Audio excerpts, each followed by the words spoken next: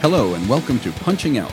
Every week we're here on Wayo Radio talking about the problems people have with their work, whether it's incompetent bosses or unfair policies, hostile workplaces or dismal paychecks, or anything in between. We want to hear from you. If you'd like to share your work problems with us, email us at punchingoutwayo@gmail.com and let us talk about them. Tune in and punch out. Your boss isn't listening, but we are.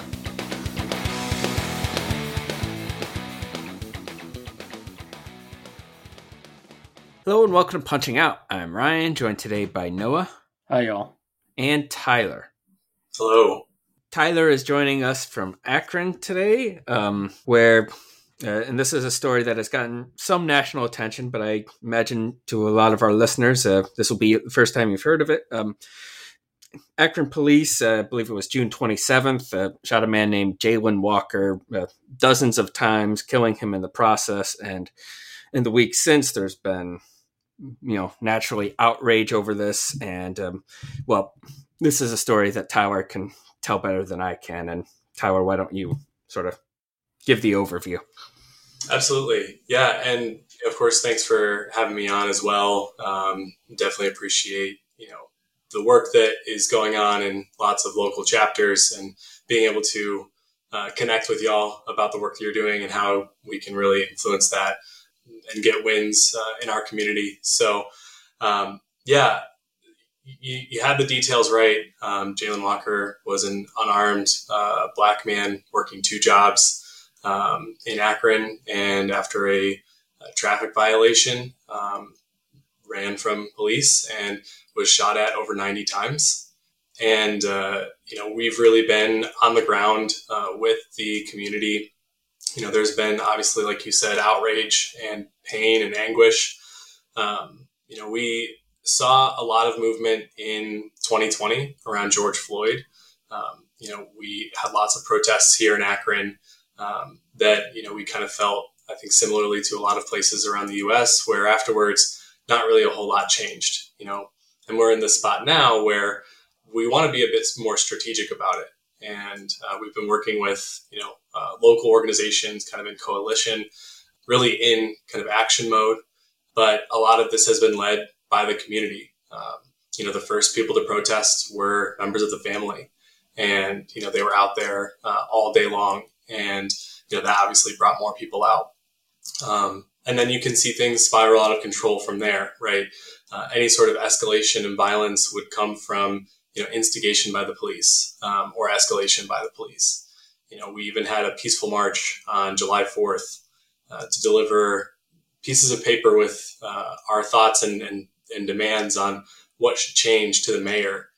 No one knew where we were going, but the mayor still had 20 to 25 fully armed police officers on his front lawn, and SWAT assembled two Bearcats that came barreling down the street. We had children with us that we had to get out of the way, and it was obviously really traumatizing for a lot of people. And just because we had pieces of paper, right? So this is what we've kind of been facing lately, and now kind of begun the work of strategy building within the community and going after really where the power is, making our voices heard, and trying to develop, more and more folks into organizing and working in that capacity. Yeah, just from my personal perspective, something that what you've described reminds me of is, one of the things that sort of brought me to the left in a way was 2014 and Ferguson, not just the killing of Michael Brown that, sort of saw this huge national response at the time, but it was the way that police in Ferguson in the St. Louis area responded to those protests at the time, seeing the tanks on the streets and the way that protesters were cracked down upon brutally. And, we've seen that in city after city since, and you mentioned the nationwide protests of 2020. Every city has their story from those, and unfortunately also their story of, an incident that happened in their city as well. Yeah, being from San Juan, there's a few different experiences with police that even like relatively middle class people will have had that are super not positive. I mean, just a complete lack of refusal to do anything for anyone who's not a tourist. There have been repeated stories of Puerto Ricans who spend time in the United States approaching police officers and pretending to not be able to speak Spanish simply because that puts them off their guard, things like that. And coming here and finding that level of trust, that basic level of trust and respect for cops, I mean, that was never an option. Not after I have not had to deal personally with anything, like getting tear gassed or anything like that kind of escalation.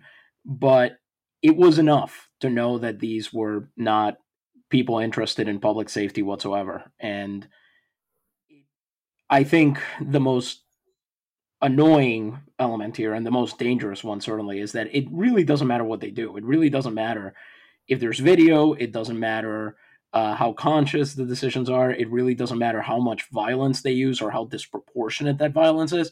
You will still find, if not a majority, certainly a plurality of this country is willing to go to bat for people who haven't given them a second thought and wouldn't give them a second thought. And in many cases would, frankly, from what we're seeing, happily murder them too. So it's what is it? Just yesterday, police fired into a crowd in downtown Denver, shot multiple people. So now they're even perpetrating this. We've gotten to a point where it's an untenable situation. Well, and the power that they have, especially locally within their jurisdiction, really comes out at times like these, where, we've learned that they've controlled the whole story from start to finish, and lots of things for lots of people didn't add up. And because of that, they've had to backtrack, and make up things to make him look like he was a thug, or like he was shooting a gun when he wasn't, planting a gun, in his driver's side seat, just to make it look like really that's what we're going after. And everyone, trusting that.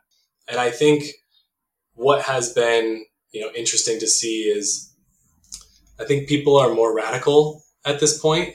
I think, people know that in 2020, nothing really happened, and they want to do something about it. I think there were very few folks in Akron calling for the defunding of Akron Police Department in the wake of George Floyd.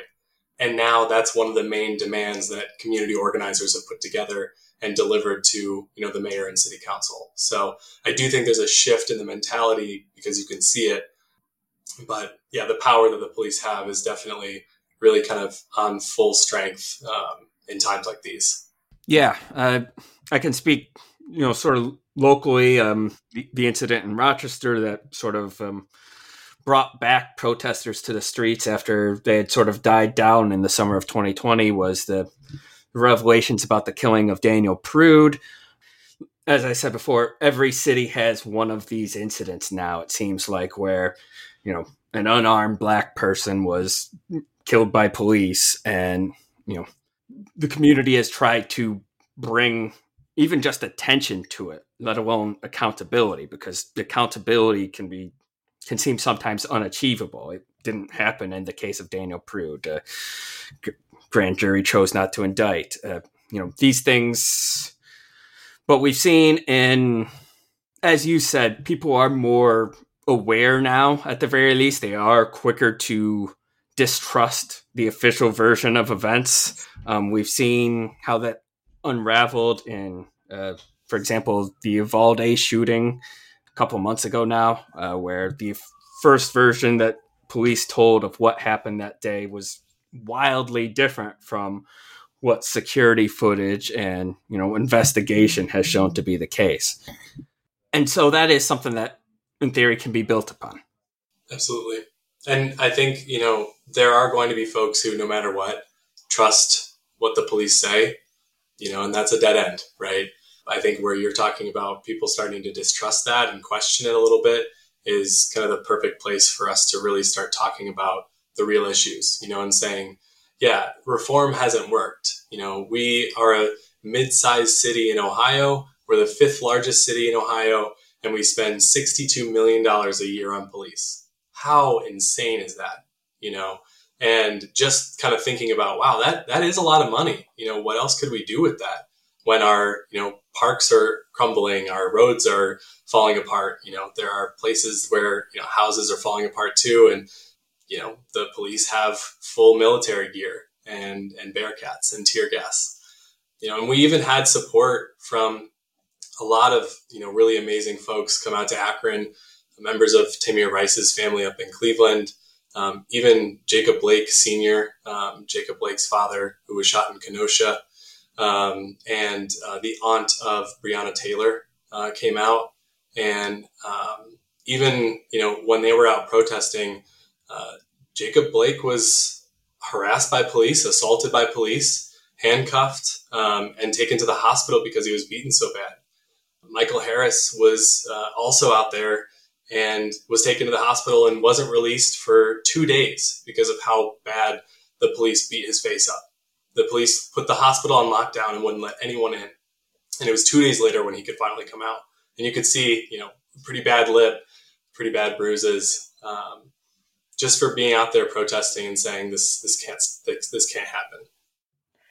And of course, there's always, I think we got to address one thing here, which is that there's always this canard deployed by politicians like Akron's mayor, Dan Horrigan, or over here our succession of mayors. We have some great mayors here in Rochester. First Lovely Warren and then Malik Evans. Always trying to draw this dichotomy between the peaceful protesters who should be protected and should be allowed to kind of carry on the work that they're doing, and then these third-party agent provocateur, violent outside actors kind of thing. And somehow, not that we don't know this is complete BS, right? That's from the get-go. But somehow it never clicks with them, or I know why it doesn't click with them, rather, but it never occurs to kind of interrogate why, or rather how those can coexist. I mean, if you've got a certain goal, right, in this protest, you've got this goal of presenting these demands to ask for less violence in the community, what the heck is the point of doing a bunch of senseless violence instead? Which I'm not saying, there have been all of these cases of, here in Rochester, the big thing was that I think a luxury store somewhere got kind of taken out during one of these protests, and that was the video that everybody was playing. It's like, well, there's probably a reason that was the store they picked on and not, the public library or the grocery store or something. These things happen for reasons, and it might be worth interrogating those reasons instead of just saying, well, here's these mythical protesters that need to be protected versus these other protesters that apparently we should just, put in the hospital if they're lucky. Well, and seeing too the clear display of police power protecting private property versus, protecting the community. The private property, they're lined up, they're in their gear, they're not moving. That building is being protected. Those windows will not see, a shed of human. But an unarmed black man running for his life because he's afraid of the police, that's huge and that's different.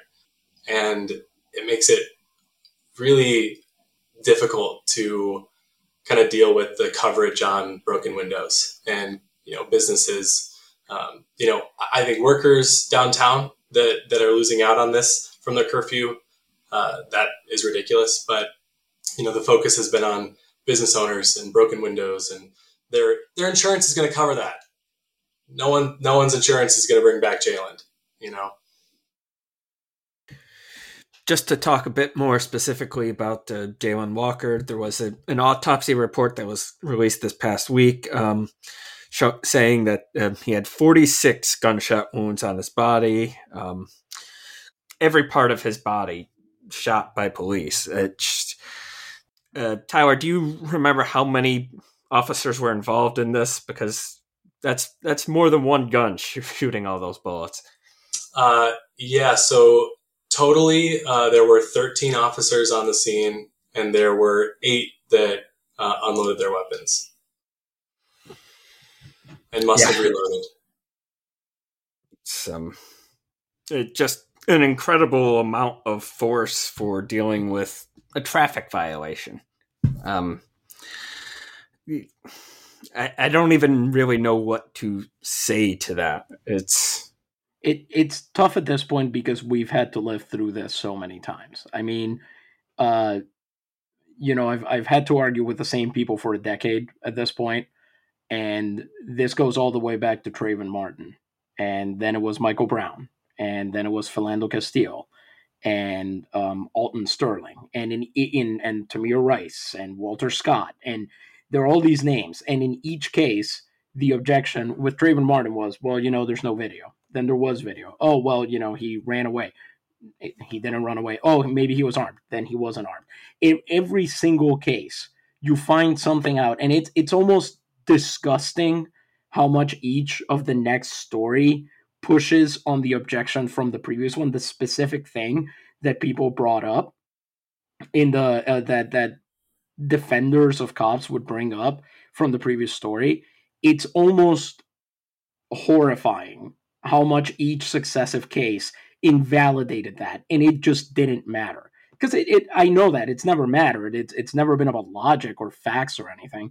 It's just about this feeling that cops are a professional part. They're heroes by definition because they wear the badge. So they're special people who need to be treated in a particular way so that they don't go crazy and kill all the rest of us. And it's very hard to come up with something new to say when we've been here so many times over just the last couple years. I mean, we've talked on this show before about police unions here in Rochester. We've talked about, I know, Ryan, that when you interviewed a photographer, you talked about police weaponizing COVID against people that they took to jail, protesters and so on. Protesters and photographers. And photographers, yeah, journalists. And we've talked about the role that police have in kind of continuing the death spiral of the United States. And there really does come a point where you feel like you've run out of things to say other than, things you can't say on this show or the FCC will be angry. Well, and I think that's the thing too, is, it becomes more and more obvious the more this happens. And I think a lot of people are waking up to that, which is the only way we're going to do anything to change this. Not only what had happened to Jaylen and how absolutely brutal it was, but the response so far, very, very little has been done in terms of the demands the community has made. But in terms of protecting the police, a lot has been done. Now, the police chief has made it okay for police officers to take off their name tags out on the job so they can work anonymously. And I'll be speaking at council later today saying we can't have that. No, workers can't have that. Workers don't get to take their name tags off. Nurses don't get to do that. Why would police that have military gear be able to work anonymously, in the communities they're supposed to serve? So another thing that has been so frustrating about some of the discourse surrounding police in this country is the way things really diverged after 2020, after the protests of that summer, to you have people who recognize that, as you said earlier, nothing was really done in response to those protests. Police budgets remained largely untouched, despite cities having to make cuts in other areas owing to the financial downturns of the pandemic and the way that impacted, how much money they had in their coffers. And yet, so much of the, narrative in mainstream media and especially in right-wing media is that the radical changes that took place in 2020 have unleashed, X, Y, and Z bad thing in the years that have followed, when the policies have remained the same, the budgets have remained the same or gotten larger. Police power has not actually been reduced in any real way. Well, and I think we have a really unique job as socialists to point out that, a lot of that is because of the class struggle in place, right? Understanding that the power is not in our hands right now. And the people that have the power really don't want to change how things are. And it kind of is cyclical in a way of the police budget continues to blow up. And what do we do for more reforms is add more police budget, and how big is that going to get while everything else is being drained? So the other thing you see is this idea that the Democratic Party is in lockstep with the demands of the community to cut police funding. Joe Biden has said repeatedly that that is not his goal. If anything, his goal is the opposite, to add to police funding, to increase police budgets. And so you have all of these cities where Democrats control the mayor's office and city council, and there's this huge disconnect between what communities are calling for and what those in power have done in response to those calls. It's hard to put into words, really, what that does psychologically, to where it feels like everybody is living in different realities.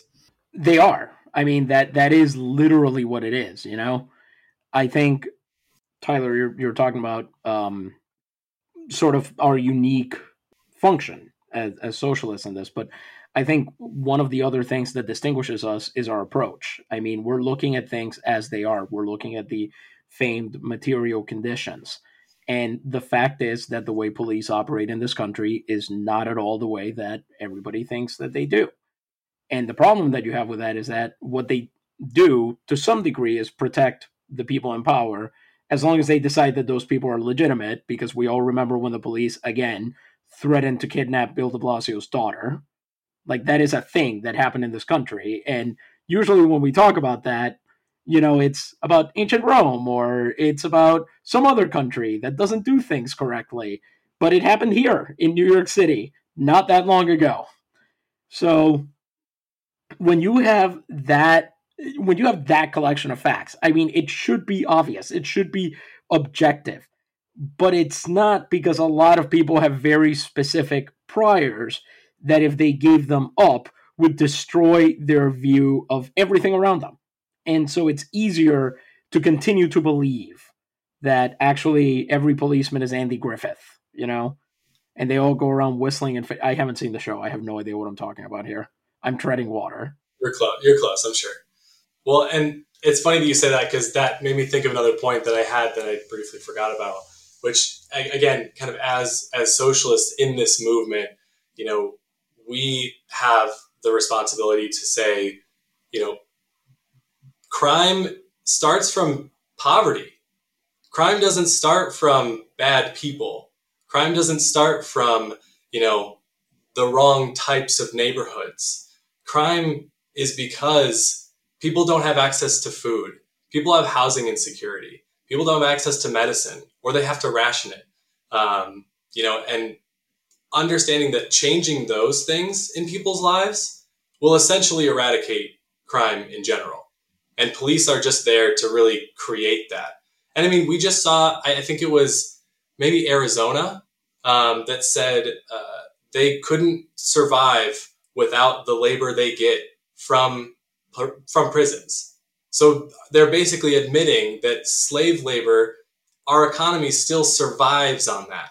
So we haven't advanced too far from the slave market economy that this country was founded on. It's just a kind of flavor of capitalism with that behind it.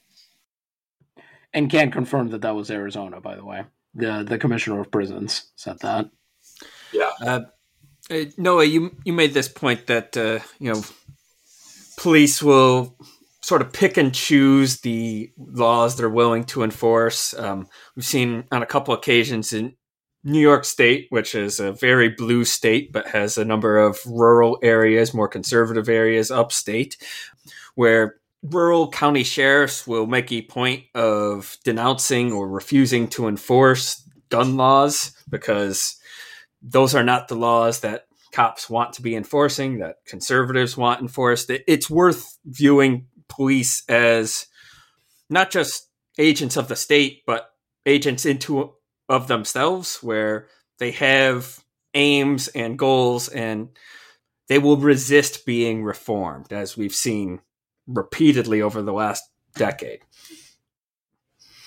I I think that's a really, really important point, is that, yes, they serve the kind of capitalist interests of upholding private property and, protecting those capitalist people. But at the same time, directly evolved from slave patrols. So that racist kind of ideology is baked into the institution of policing. To speak locally, back in the 1920s, Akron had the largest chapter of the KKK in the United States. They had a rally in March in 1922 or 1923 with 12,000 people coming to it and burning a giant cross on City Hall. And, the police were there escorting them, making sure they were safe. And the police chief at the time for 3 or 4 years was a member in good standing and very favorable to the wizards in the KKK. So, having a grip on the police department, local officials has definitely left its mark, especially, 100 years later. And in the modern day, we see echoes of that with the number of cops who were, off duty at the Capitol riot on January 6th last year, or who have been spotted with, tattoos that have white nationalist symbolism or Nazi symbolism. Speaking of that, I just remembered our steering committee put out a statement last year because a local organizer had called out an Akron police officer for having a 3%er tattoo. When they called this out, they started to get prosecuted. So the power was very quickly turned against them. So we put a statement of solidarity out, and ended up prosecution didn't happen, but that person didn't leave the force, right? They're still on Akron Police Department's payroll and out there patrolling with white nationalist logos on their arm. So wasn't there a police officer involved in one of these cases, and I can't remember which one it is right now, who just got hired as the only police officer for a Pennsylvania township? Something along those lines? That was the Cleveland officer who killed Tamir Rice. And actually, the department that hired him in Pennsylvania smudged his name and misspelled it on accident. And people eventually found out who he was and forced him to resign. So, yeah, and he now resigned. On accident and 72-point air quotes there. Yeah, thank you. That's the thing, too. Like, one of the, we've dealt with in this city doing the and trying to start the police accountability board, and there's always this two-step that city police departments love to play, where on the one hand they are in fact ultra-violent bullies who will use every tool of the state and repression against you, and then on the other hand they're aggrieved little children who simply want to do what's best, and they don't understand why you're being so mean to them. And it's particularly heinous in now that we know exactly what kind of person they are. And the fact that, we talk about, never mind the linguistic tomfoolery that is using a few bad apples and then forgetting the rest of that phrase, but also the fact that we know what they do to good cops. We know what they do to the few cops that try to do things. Like the movie Serpico exists. This has not changed in the last 50 years. There has never been a time when being the honest cop on the force worked out for anybody. And yet, people still seem to think that the majority of police departments are made up of them.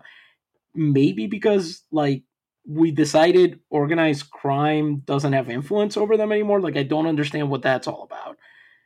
And Tyler, you mentioned that it evolved out of slave patrols. And what's interesting to me is, particularly in big cities like Chicago and New York, what police departments started to do was basically pull in communities of immigrants that could be used against other communities of immigrants. It was a way of very similar to kind of the Romans pitting one barbarian group against, quote unquote, barbarian group against another. This idea of, no, we're going to make you confederate with state power so that you go do violence on other people who actually you should have solidarity with. And the fact that I've said before on this show how depressing it is, how easily those things work, but boy, has it ever worked. Absolutely. But I think it's also, kind of overwhelming and definitely depressing in a lot of senses, but there is really no more of a radical cause in the United States, in my opinion, and kind of true cause to the liberation of the people in America. Locally, we have John Brown to look up to, who lived just a couple minutes down the road, and is quoted by Harriet Tubman as one of the most important people in the abolition of slavery. And there was a giant underground railroad network set up here in Akron, and I've heard from people who have stories of people using those underground railroads and back doors to get away from police, and just 20, 30 years ago, right? And imagine that's the same thing 100 years ago and 150 years ago. So really, I think that to grapple with the struggle in general, against capitalism and towards socialism, this kind of abolition has to be at the center of that. And something we've talked about in a number of past episodes on this show is sort of the role of police in sort of keeping labor in check. In the late 1800s and early 1900s especially, there are a number of incidents you can point to where police served as the explicit force for these companies like Ford and big mining concerns at the time against their workers, who were often just seeking the right to unionize, let alone to go on strike or to do any of the things they could do with collective power. And so, there's a rich history of police as not just neutral enforcers of the law, which we know now that they aren't, but as sort of an ideological force that serves certain ends. They serve a purpose, and it's not just this sort of neutral, making sure everybody plays by the right rules. And I think, too, it kind of just really highlights the fact that the struggle is so multifaceted. Learning about, obviously, the rubber strikes in the 30s here in Akron, and the labor unions, the CIO, working on building up organizers, as well as the Communist Party, having organizers behind the scenes, and their kind of battles with the police, and knowing that the same battles have been fought by, our Black brothers and sisters and siblings, for 400 years, and that solidarity is really what is revolutionary, is tying all of those things together. And, I think, again, as socialists, as DSA being the largest socialist organization, right now, we have an obligation to point out that these are all tied together, that not only are the George Floyds and Tamir Rice and Trayvon Martins and Jayland Walkers all tied together, but, that's tied in with why you can't afford to buy a house, and, why you can't afford to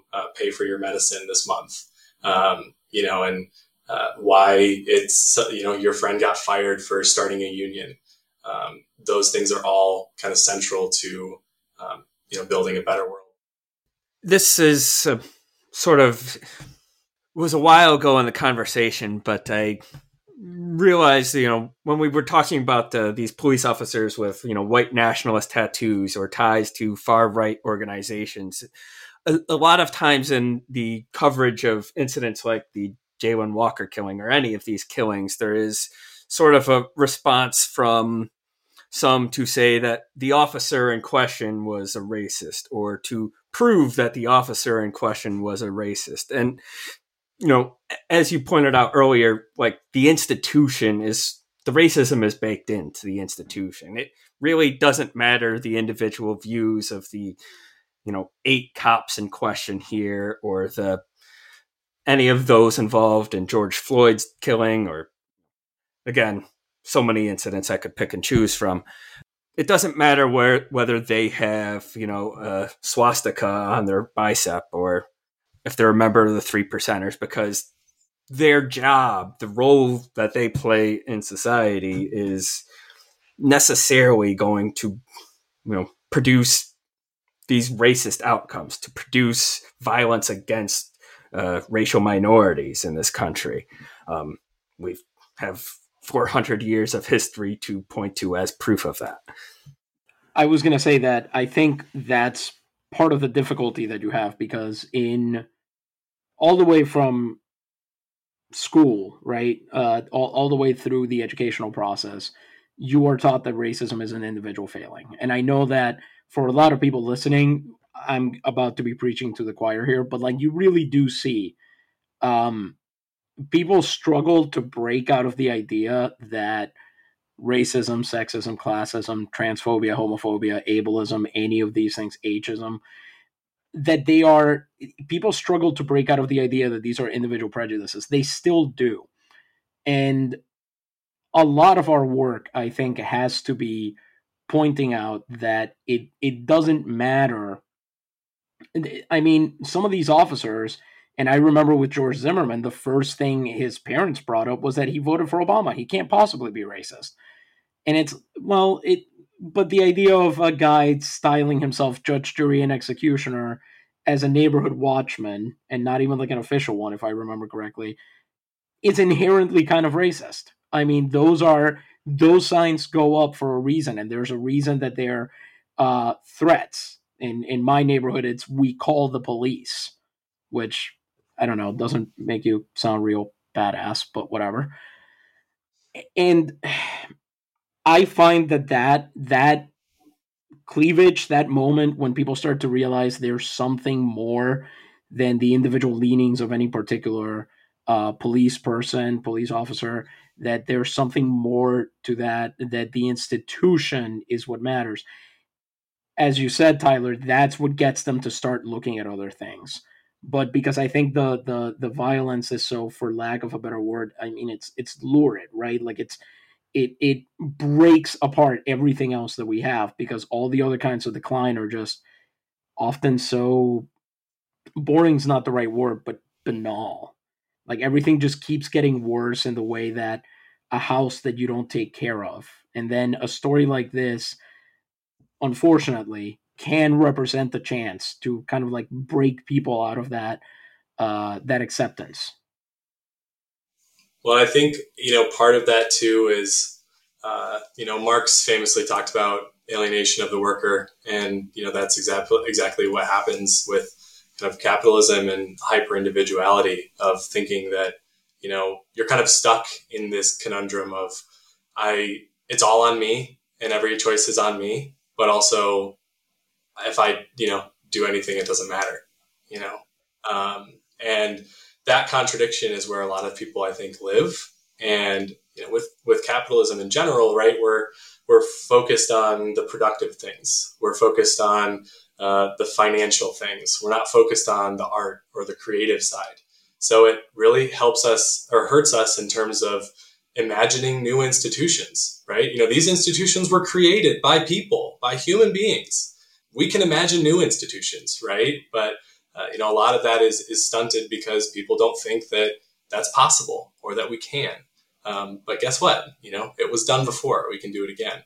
So I think it's breaking a lot of that out, and also kind of creating that space and that community for people, which I've definitely seen kind of in my local chapter. I've been a member for over 3 years, and it's just been like, some of the best people I've ever met, and some of the best community I've ever had. And building those kinds of spaces allow, I think, people to really imagine what can be different, and getting that kind of on a large level. The working class thinking differently about how our institutions can be imagined is really revolutionary. Yeah, I think now would be a good place to take a break, and when we come back, we can dive deeper into that idea of what needs to be done and what organizations can do about this problem. Because as we discussed, it's not something that individuals can solve. It's not an individual problem. So what can we do collectively? We'll be back.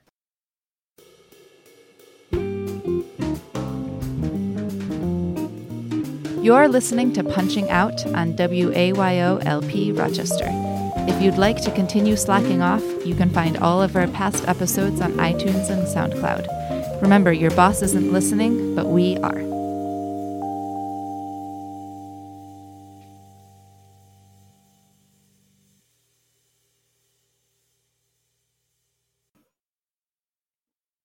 Welcome back to Punching Out. I'm Ryan, joined still by Noah. Still hi, y'all. And Tyler. Hey, everyone. We spent the first 40 minutes of today's show talking about the role of police in society, a conversation that has been brought on once again by the killing of Jayland Walker in Akron. But as we discussed in the last segment, it really could have been any number of incidents over the past decade plus. What we want to do here in the last 20 minutes or so is talk about the role of organizations on the left, DSA specifically, but organizations in the left more broadly. What is it that we can do about this? Because as we said in the last segment, it's easy to feel sort of powerless as individuals. And even when we have put forth a unified front, the way we saw in the wake of George Floyd's killing, not much has gotten done about the issue. So how do we change that? Tyler, do you have any ideas? Yeah, we, have really just, I think, like I mentioned earlier, have been in action mode, right? Just like we were in 2020, it was kind of, we got to jump in and start working on some things and be there for the community. And I think that's kind of the first step, is being that space for the community that is willing to challenge those voices of authority, challenge the police on their story, challenge the mayor, challenge city council, and bring those things up unrelentingly. But at the same time, too, it's understanding that DSA chapters all over, including Akron, really have a problem reaching Black people and people of color. And that's really where we've kind of been focusing on leaning on the community. We've been working with an organization called the Freedom Block, and they are a Black-led organizing collective just a couple minutes down the street from my house. And, they've been really kind of leading the community discussions, the demands, and we've been there to support them and really operate as our chapter can in the capacity that we can. So offering support when it comes to making our voices heard at city council, organizing folks at protests. A lot of times with protests, people go out there a couple times a week and they get burnt out. And we never connected. We never got them plugged in. And now it's really kind of focusing on the opposite of that, right? Is if people are coming out, how do we get their information? How do we tell them about future things that our chapter has going on? And also, how do we make things that we're working on in the chapter that we can tell people about interesting and engaging for new folks coming into this movement? So that's kind of where we've been at. And obviously things evolve. And right now, the way our chapter operates is based on priority campaigns. So we're kind of in the stage now of really moving to drafting a priority resolution so that membership can vote on it regarding police abolition in the city and the continued kind of pressure and focus on this specific campaign. Just from my recollection of how things have played out in Rochester, it's been sort of a similar story where Rock DSA has been part of the coalition on these movements, but never been necessarily at the center of that coalition. With the work being done to institute the Police Accountability Board. That was something that if you had told me in 2019 that could happen, it would have blown my mind. And since it was instituted, since 75% of Rochester voters chose to put it in place, the power of it has been chipped away at by the police union and by these legal maneuvers. But nevertheless, it was a real victory to get that achieved, and it felt like an accomplishment. And even these small accomplishments that get chipped away at are worth celebrating, because otherwise you'll have that burnout, right? Yes. And also because it's important, and we talked about this in the last segment, but to push back against that narrative. A lot of our problem is that there's basically no alternative vision of society, right? Like there's this decision that this is what it is. You're not going to get healthcare. You're not going to get education. And you're not going to get so much as roads without potholes, let alone, a park to take your kids to, or a doctor that isn't trying to send you for every expensive procedure, or, a school with decent resources and teachers that aren't burned out all the time. You're not going to get any of that. What you're going to get, you'll be happy with, because if you're not, then the cops will beat the crap out of you. And it's important in a country that is so addicted to its own myth, that is so high off its own supply. It's important to push back against the narrative that the greater involvement of police and the greater funding and militarization of police is part of progress in some way, shape, or form, which I think is what Joe Biden wants to say. I think it's what Kamala Harris wants to say. I think it's what a lot of these Democratic mayors want to say, because they talk about diversity and equity and inclusion, and then they also talk about giving more money to the police. And those two, you cannot do that and not have those two come together as common aspects.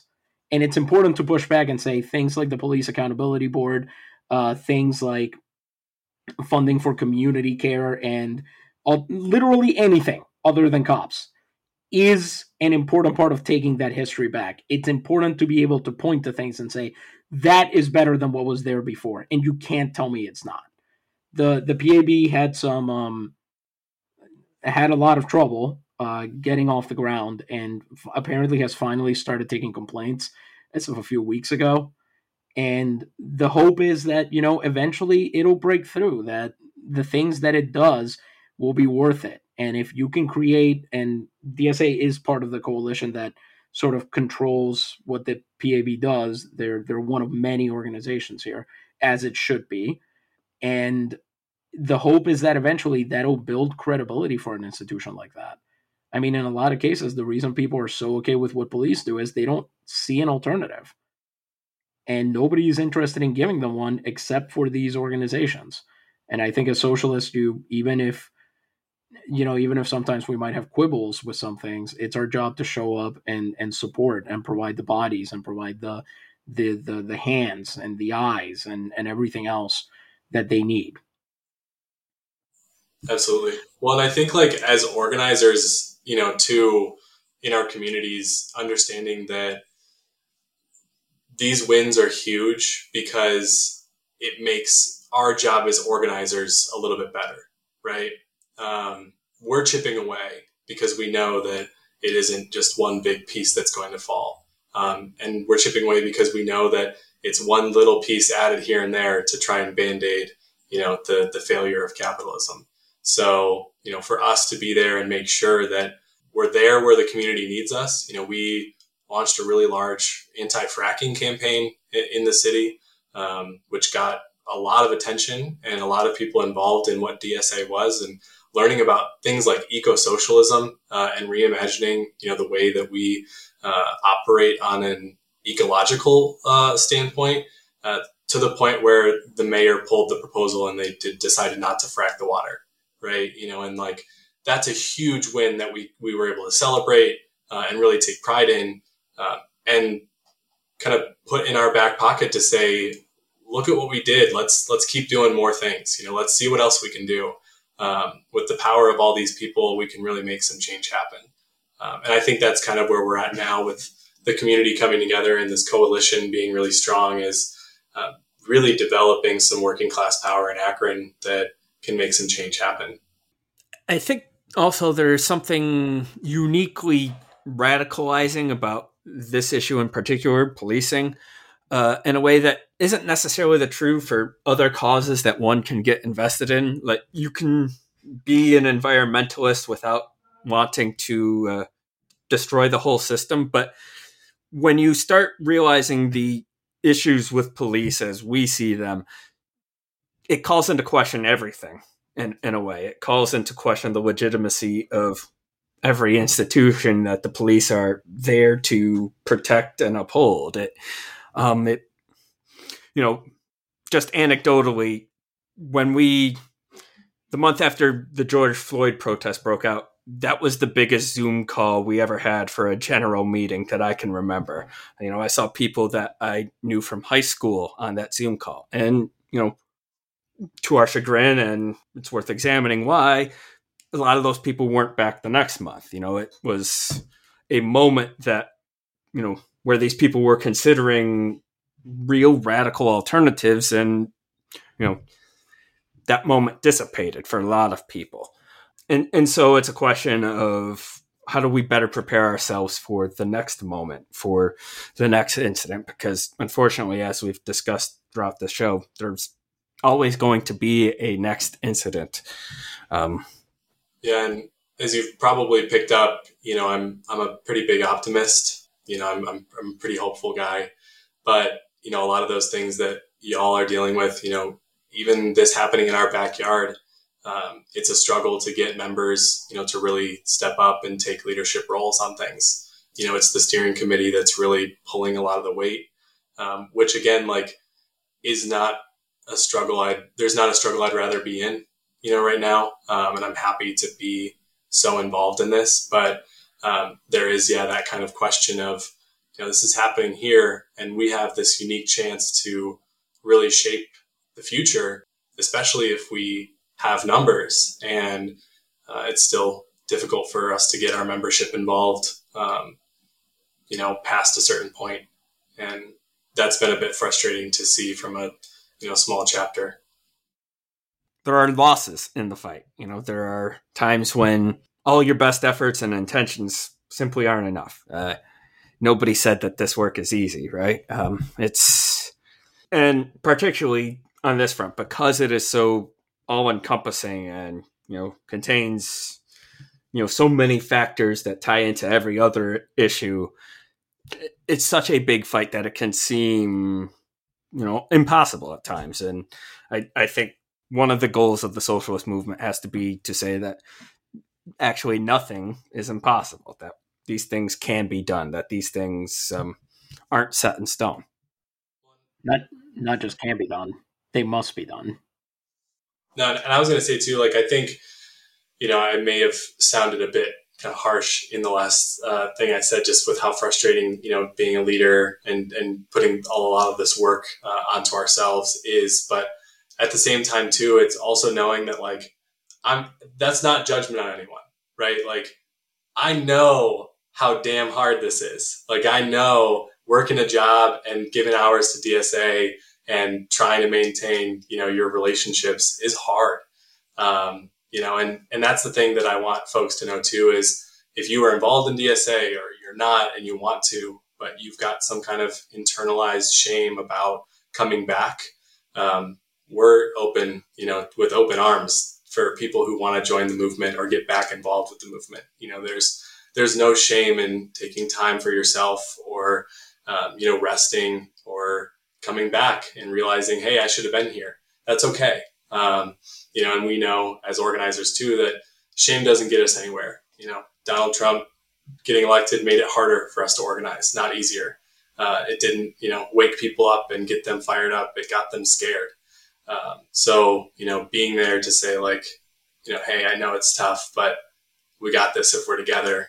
And there's no shame if you need to take time for yourself is really important. The thing that I keep coming back to is how many of these conversations I have had over the past several years that essentially revolve around whether somebody is willing to envision a better world or not. And there are a lot of people out there who I think on some level want there to be one and would love there to be one, but can't break out of this mindset that this reality is all there is. And I think it's particularly important to hold on to optimism like Tyler's, an optimism that I often don't share, I will admit, but I think it's important to hold on to it as a practice, because otherwise you burn out long before any impact you might have. And even if you're like me and you don't have a lot of hope that things will get better, or you tend to not have a lot of hope that things will get better, I have found that on some level it doesn't matter as long as you accept that your job is to make them better regardless. That's what moves me. That's what motivates me, because then my personal feelings on the matter don't enter into the equation.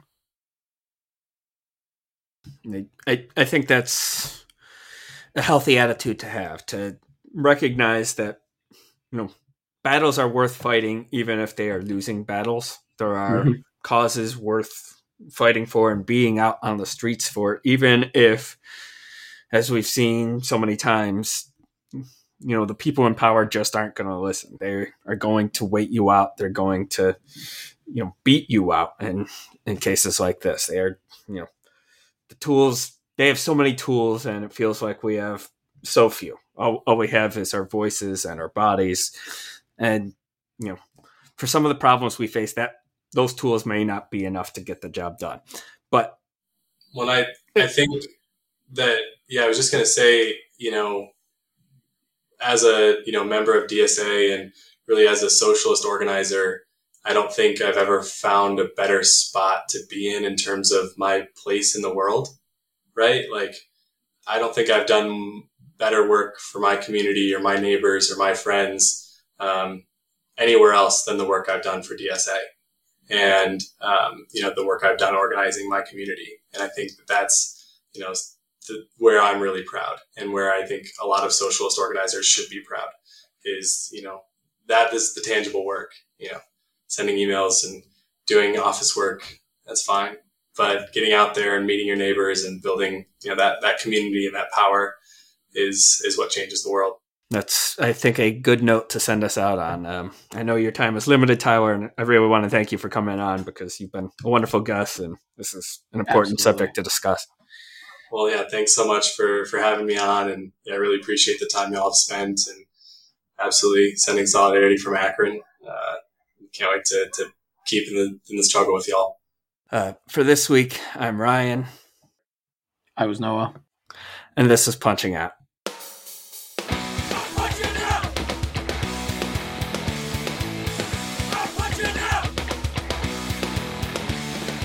You've been listening to Punching Out. You can find us on Facebook and on Twitter at PunchingOutWayo. Email us your work stories, complaints, and struggles to punchingoutwayo@gmail.com. Punching Out is a project of the Punching Out Collective. Our producer is Ryan Brister. Music for Punching Out is provided by Ariel Cruz. Tune in next week for more Punching Out, and remember, your boss isn't listening, but we are.